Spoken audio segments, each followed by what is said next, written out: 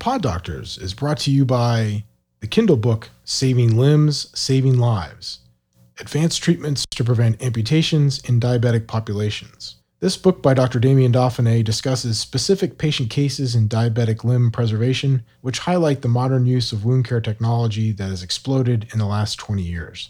With only one advanced therapy available in 1999, there are now hundreds of options to help close chronic wounds in diabetic patients. Dr. Dauphiné distills these options down to show patients and physicians treating these patients how combinations of these products can be used to save limbs and save lives. Welcome to the Pod Doctors. I'm Dr. Damien Dauphiné, board-certified foot and ankle surgeon, and my partner, Dr. Rafa Hussein, fellowship-trained podiatric surgeon, and we are the Pod Doctors. Each week, the Pod Doctors will be discussing aspects of podiatric medicine and surgery to educate our audience on common foot and ankle problems and the latest treatment options available. We hope to bring you interesting and informative shows each week discussing all the crazy ways that our wonderful foot can malfunction and cause us problems. So please find us on all the platforms where you find your typical podcasts: Spotify, Apple, Stitcher, and YouTube, where you can view our videos. So please like and subscribe, and we will see you next time on the Pod Doctors.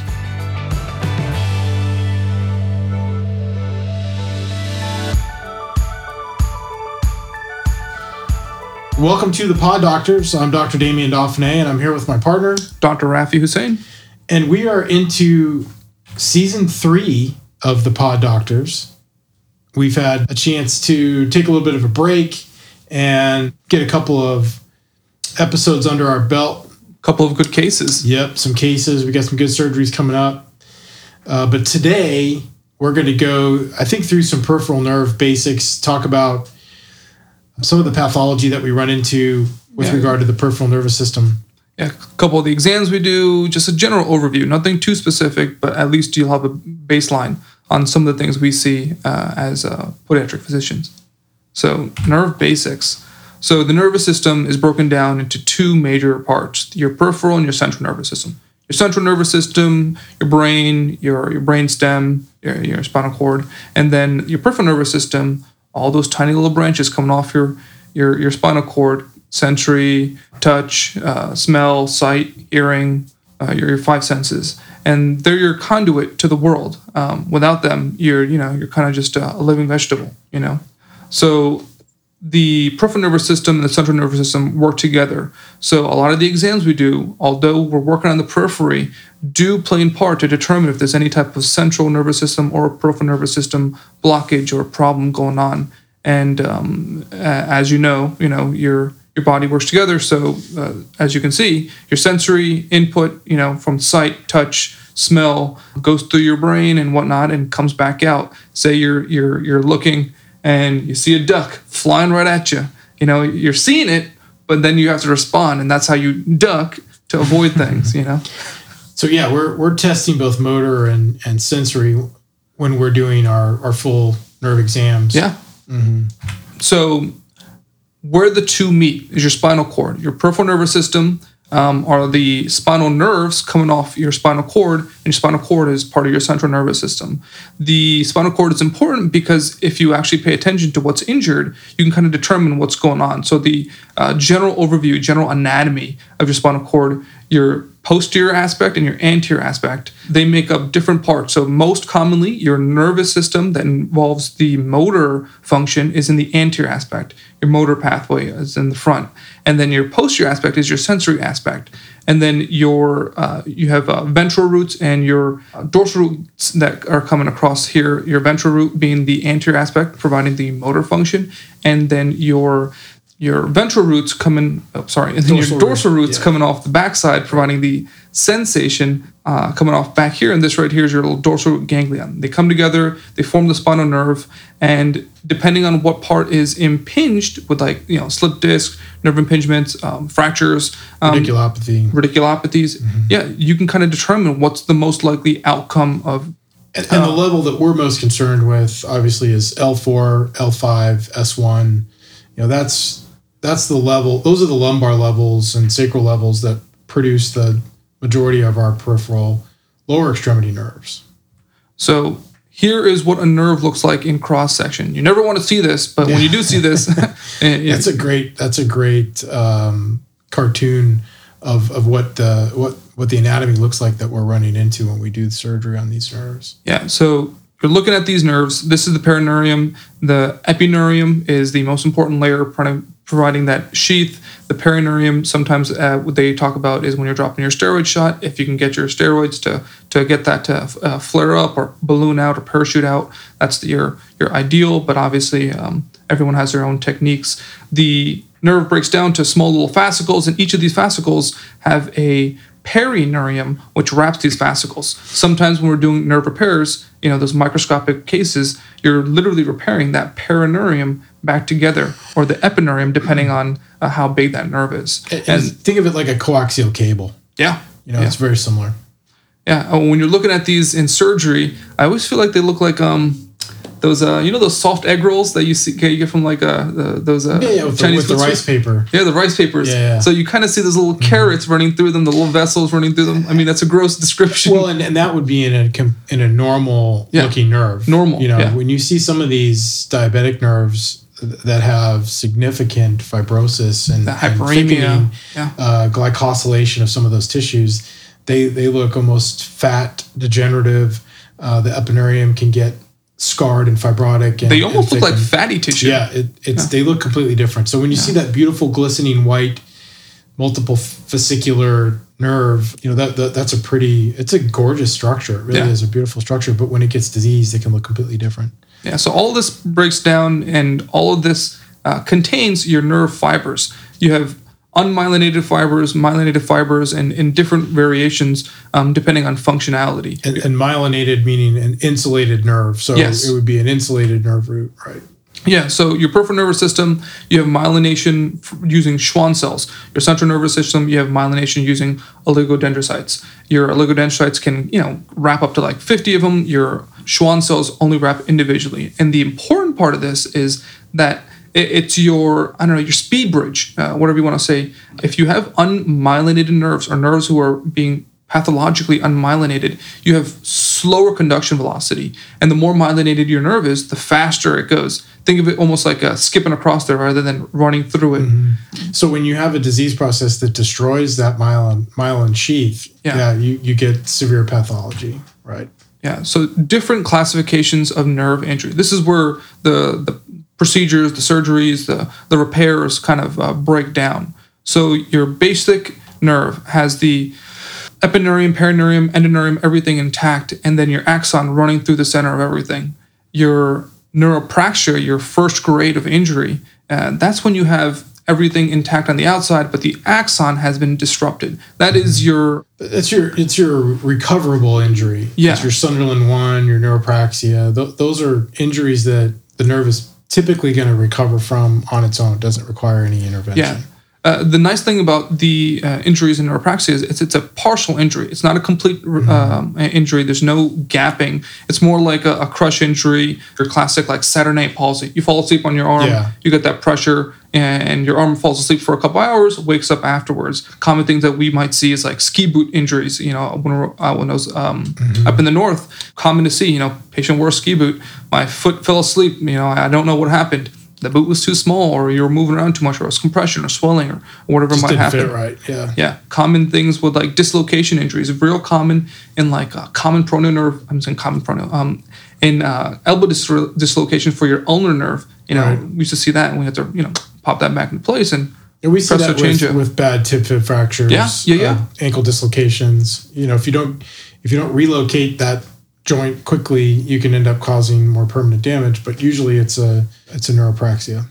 The next level of injury is your axonotomesis. So there's different variations of this. Biggest thing is that the axon has been severed due to a physical injury, a traction injury, some type of injury that has caused that to be your pathways. You're disrupting pathways. Yeah, so you're sending electric signal, but that end point isn't reaching where it needs to. So common things like this are your total knee arthroplasties, your common prono nerve, traction injury. That traction injury. And I was looking up articles and stuff on that. They said it's estimated between 0.1% to 4% of injuries. And I think that's underreported. Yeah. I think people are like, oh, it's just more common than that. Yeah, it's a tough thing to talk about, because when people are talking about, oh, this could be the nerve injury causing that pain that you're feeling, or it could be the surgery or the repair. Even if you're talking 4%, you're talking thousands of these a year because of the number of total knees that are done in the United States. It's a relatively large number. Yeah, and it's definitely undertreated too, because a lot of patients show up, and I mean, you see this more. They haven't been diagnosed, so they don't know what's wrong. The surgeon hasn't quite identified it, or is assuming that it's just going to get better on its own. Yeah, I would say there's certainly a percentage that can get better on their own because it's a neuropraxia. But if you get to the point where now you've got scarring of the nerve and you're now in axonotmesis, that's not going to necessarily get better on its own. If you're 8-9 months down the line and you're still having symptoms, you want to address it because it's not going to get better. Yeah, there's a portion of these that will heal on their own, and they go through what's called Wallerian degeneration. Well, that isn't going to usually heal on its own. That's where it shrivels up and goes away. I mean, it'll shrivel up and go away, and then after that, it'll start growing in behind it. Right? Hopefully, if you still have the architecture around it. Yeah, if the endoneurium is intact, the ideal situation is it's going to follow that original pathway. 1 millimeter per day is the goal, and pretty much watch this heal up. But if the nerve is scarred internally, like in your grade 4 neurotmesis, that's tough. You've got a conduction blockade. That's not likely to get better. In grade 5, obviously, you basically got a scarred nerve ending. That's your nerve not meniscus attached anymore. Yeah, right? That's 2 severed portions of that nerve, lacerations, open fractures, gunshot wounds, motor vehicle accidents. So that's where you're grafting them. You have to. Yeah. There's no way around it. Right. Because those are the ones that they'll involute on themselves or become, You'll end up with painful neuromas. CRPS. Yeah, it's bad news. So here's a quick overview of Wallerian degeneration. This is the ideal situation. The nerve is injured. It kind of heals in behind it. The pathway, the endoneurium is still intact, and it kind of goes down that conduit, growing hopefully back to its functional muscle or skin or wherever it's going to. Now, this is when you have complete severance. That nerve is trying to heal and it's throwing these branches out, these sprouts out. And if that nerve isn't able to find its pathway, it turns into itself and becomes this painful stump neuroma. And those little green dots on the muscle, those are the motor end plates. And if you've lost those motor end plates will go away permanently after about 11, 12 months. Yeah. So if you've got a motor injury, you've got up to a year to do something, but realistically, you've got 9 or 10 months. Yeah, because you have to imagine that has to heal also. You've got to graft it or do a nerve transfer to be able to save the motor end plates. If you don't stimulate those motor end plates, they're going to go away permanently, and then that muscle is basically going to shrivel up. Yeah. So a couple of the tests, couple of the physical exam things that we do in office, your reflex hammer. So we're texting the central nervous system when we're doing this, and peripheral nervous system when we're doing this. Both are working in part on this. The reflex hammer, you hit the patella, you hit the Achilles, and we're trying to get a normal flexion response. Now, if it's hyperreactive, it's your central nervous system that's been injured. Could be an upper motor neuron issue, right? You kind of see that fasciculation sometimes, and if you get a very low response, that's your peripheral nervous system, that's your lower motor neuron, and those are things that we're kind of diagnosing. Luckily, most of the time, these things are pretty straightforward, and luckily, we don't have to see too much of that kind of stuff. Another test that we do in children and adults alike, if we're suspicious of any type of upper motor neuron problems, is the Babinski reflex. So real simple, you kind of strum your thumb or a tool under the heel, and children, usually up to the age of 9, 10, 11 months, they'll have a natural response where they flare up. Mm-hmm. And as we get older, that response gets the exact opposite. And the natural response is to flare down. You kind of curl those toes. If we see something different, obviously we're looking at some type of neurological problem. Another common test that we do, we'll probably do this all the time, your Sims-Weinstein. So Sims-Weinstein is a monofilament that we use. It's, whatever pressure gauge it is. It's a logarithmic scale, which is problematic for a lot of reasons. And also the monofilament can break down over time. And so if you're not replacing these routinely, you're not getting the same stimulus. And so I think it's a rough and ready test. It's certainly something we use. but there's a technique to it, and the monofilaments are not indestructible. Yeah, a lot of the times when we go to like these conferences, they'll give us like one of those fancy, things that you kind of twist out and it saves the monofilament. But obviously, when you're using it, you're bending it, so it made no sense to me. In our drawers, we have like the little packs with multiple, hundreds of them in there, and they're disposable. Yeah, but there's still, it's a logarithmic scale. You can have patients who have enough neuropathy to end up with an ulcer and still be able to feel this. That's been proven. So, I don't rely on these exclusively. I really like the Wartenberg wheel. Yeah, I got that coming up. Yeah, good. I think that can be certainly more effective for determining sharp sensation, which if you've lost, can lead to ulcers and other problems. So when you're doing your Wartenberg wheel, what are you expecting the patients to respond with, and what is your baseline? What do you set up? I'll do it on their hand first, like their wrist.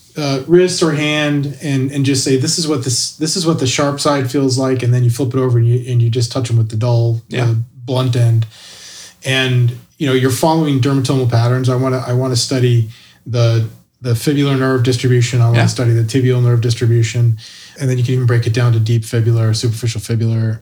You can study the saphenous and the sural nerve distributions with that. So you're using that to determine, can they feel sharp sensation? Can they distinguish that from dull?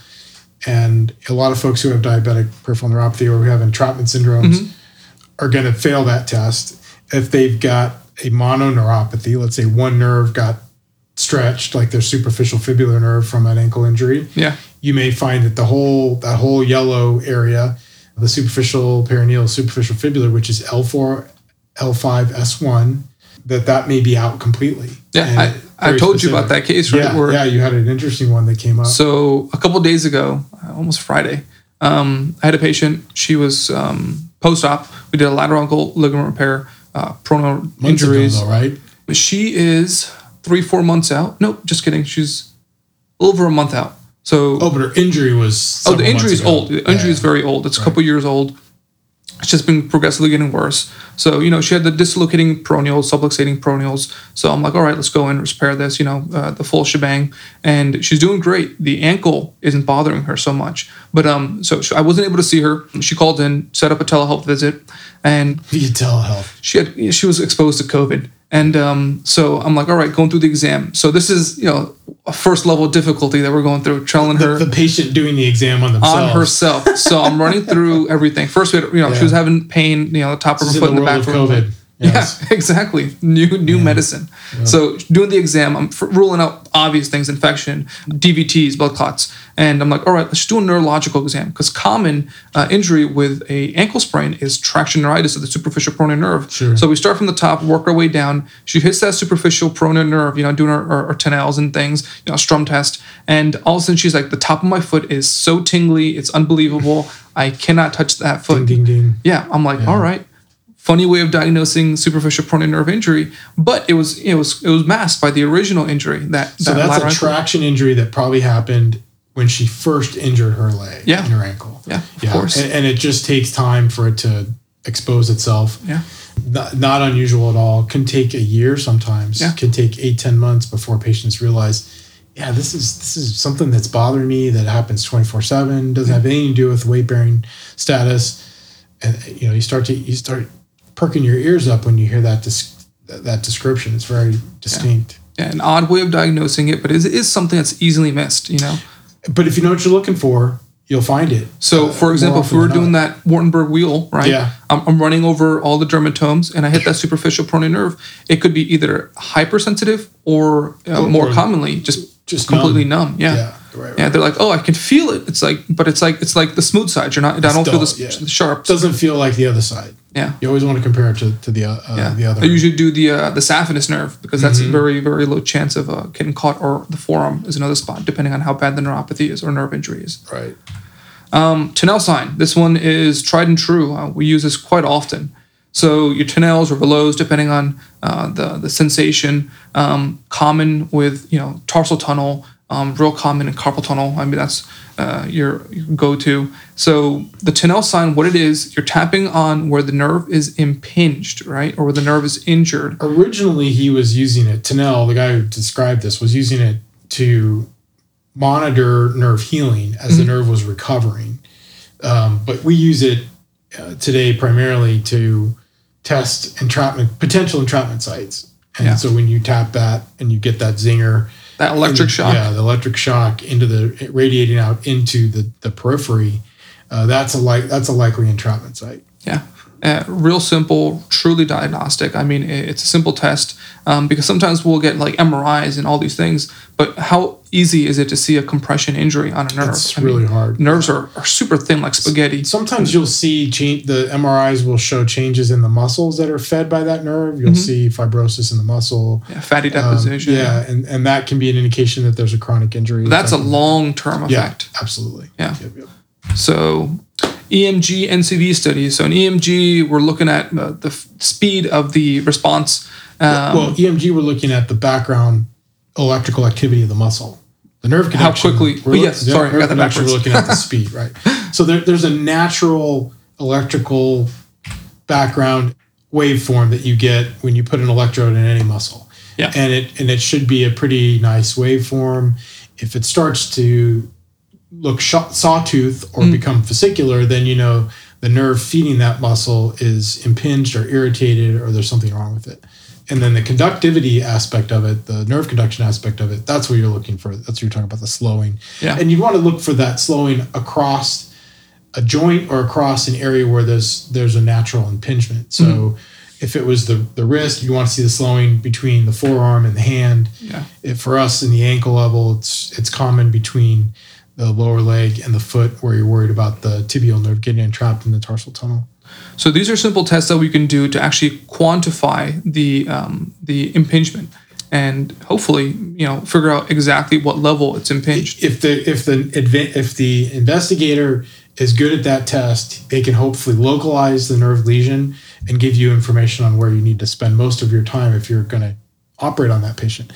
Oftentimes, though, this test is normal. Yeah. Or read as normal in patients who have symptoms. And that's not to say that the patient's malingering or it's all in their head. This is simply a test that has limits. And you can have pathology that doesn't get picked up by this test. And I think of that as a good thing necessarily, because the patient has global health of their peripheral nervous system for the most part. Yeah. If we can still isolate that they've got a problem we can fix surgically, we can do that and know that the nerve's likely going to respond. But patients need to understand that, hey, I may get a normal response from this test, but it doesn't mean, it's all in my head. If I have symptoms, I have symptoms. Yeah. And the last thing we do is nerve fiber density, a little punch biopsy. We're trying to rule out small fiber nerve disease. Right.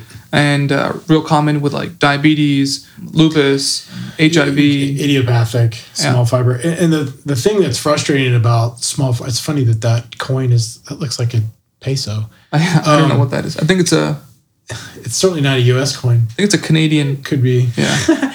I think the interesting thing about small fiber peripheral neuropathy is I go to this pain management conference every year and hoping to hear new information about some treatment or a better way of diagnosing this. And unfortunately, I've been disappointed year after year. There's a couple papers out talking about like immunoglobulin therapy is one. There's a few things that I was talking about where they were saying that you can get post release, your triple nerve releases, where you get a little initial hyperemia to reinvigorate those small fibers. But that's one or two papers. It's nothing crazy. Yeah, I think there's still a lot of work that needs to be done to understand why this happens in some people, and what we can do about it. A lot of the treatment options for this are just numbing the pain, which is a shame. Or it's simply just symptomatic treatment. Yeah, symptomatic. So we're doing, So this test gives you a diagnosis, but it doesn't necessarily mean we have an answer for it. Yeah. So what's happening is we send this off, the pathologist looks at it, and what you should see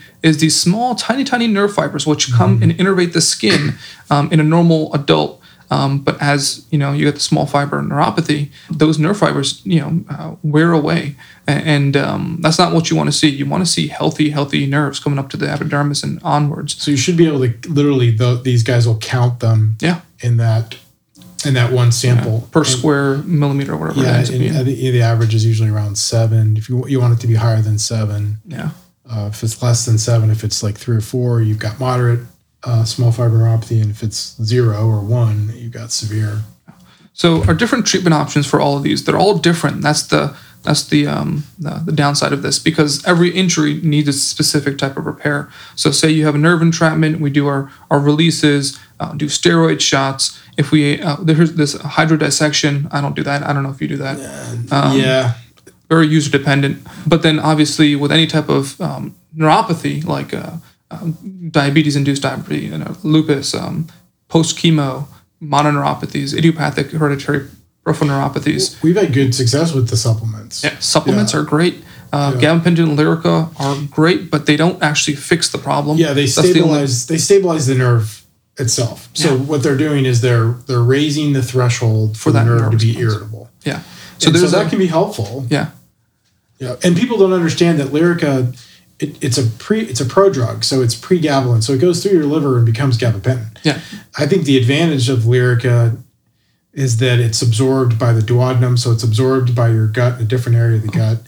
But that's really the only reason I switched somebody from gabapentin to Lyrica. When the gabapentin's kind of if they've less maxed effective. out, if they're doing 3,600 milligrams a day and it's not making them a zombie, and they're not getting benefit from the drug, the chances are it's just going right through them. They're not absorbing it. So that's somebody that I'll switch to Lyrica. But it's very rare that I will start somebody off on Lyrica without trying gabapentin first, because again, Lyrica becomes gabapentin. That's the actual active ingredient. Yeah, real simple. We're trying to treat the problem. I mean, nothing too crazy here. And then obviously, if you've been watching our lectures, watching our slides and stuff, we talk about each of these problems individually. We do a couple of nerve releases, a couple of tarsal tunnels, and I think we've recorded and hopefully gotten them published, if not hopefully soon. And I mean, as far as treatment for nerve problems go, we'll talk about them. If you have questions, concerns, reach out to us. And we really use a comprehensive approach. So if somebody has a known entrapment, and let's say that we're catching it pretty early, they don't have motor symptoms, their balance is still reasonably good, but they're getting burning and tingling that only bothers them when they're trying to go to sleep. Yeah, exertional or just at the end of the day when because your brain's not focused, or your brain's not focused on doing all the other things. You don't have stimuli. It can focus on the neuritic pain, right? Yeah. That's somebody that we can try the supplements with first, maybe a low dose of gabapentin, and that might give them enough relief that they're like, okay, I'm good, I don't need to mess with this. Yeah. But then you've got the patient who's got early motor symptoms, maybe they're starting to get hammer toes, they've got atrophy, they've got pain. Foot drop. Oh God forbid, if they have foot drop, they're pretty advanced, and that's the patient that we need to be a little more aggressive with. The other thing about the diabetic version of this is if there's a way that we can decompress those nerves and prevent ulceration. Yeah, it's well known there's going to be compression. You can drop a recurrent ulcer problem from 25 to 30% per patient down to 3 to 5%. Yeah, it's by amazing. Decompressing those branches that are affecting the bottom of the foot. So there's a huge population of patients who would benefit from neurolysis or decompression of the tibial nerve purely because they've had an ulcer. They're already heading down that path. And we've seen that happen. Unfortunately, there are some patients who only had one side done, and the side that they didn't have done is the one that gets ulcerated all the time. So catching these folks early is of huge benefit, especially if you can do that surgery and decompress. And again, we've talked about this study that is being done at UT Southwestern with the plastics department, and it's an ongoing, 10-year study. They're still culling data out of this, and hopefully they'll publish several more papers. But all of the preliminary data was really promising. Very promising, pointing in the direction that nerve decompression is a valuable tool in your armamentarium for dealing with these nerve-related complications from diabetes. So especially when you go in there and you open them, you literally see where that retinaculum, that ligament, whatever it might have been, pressing down on that nerve. You can find those choke points. Yeah, you literally see it's like pressed down, almost like if you took like a mozzarella stick and you squished it. It's amazing. And you release that tissue, and a lot of times it's very fibrotic because it's been glycosylated. So all the blood sugars are causing tissues like ligamentous tissues to get stiffer. That's a huge problem when the tunnel's getting stiffer and the nerve is getting larger. Yeah, that's a bad combo. So you can't really do anything about the nerve getting swollen. We haven't figured that out yet. The physiology behind that the physiology behind that has not been discovered fully yet. You have to have phenomenal diabetes control for a long period of time to even have something, remotely. And even then, you can still have swelling of the nerve. Yeah. And that's not something we figured out yet, but we can make the tunnel bigger. Yeah. And by making the tunnel bigger, we can offload the nerve and often see tremendous improvement in both conductivity of the nerve, sensation, motor improvement, and then prevention of ulcers. I mean, I think that's really most important. Those ulcers are as dangerous as colon cancer. Anything we can do to prevent them is huge. Well, very nice. That was I think that was a great primer on peripheral nerve and some of the things that we see in the office and are trying to do to prevent worsening of the pathology. So thank you very much, Dr. Sain. Great job. And we will see you guys next time on the Pod Doctors. Thank you for listening to the Pod Doctors. We appreciate all of our listeners and subscribers. If you'd like to hear more, follow us on Facebook, Twitter, and watch our videos on YouTube. Like, thumbs up, subscribe, be safe. See y'all next time. Bye-bye.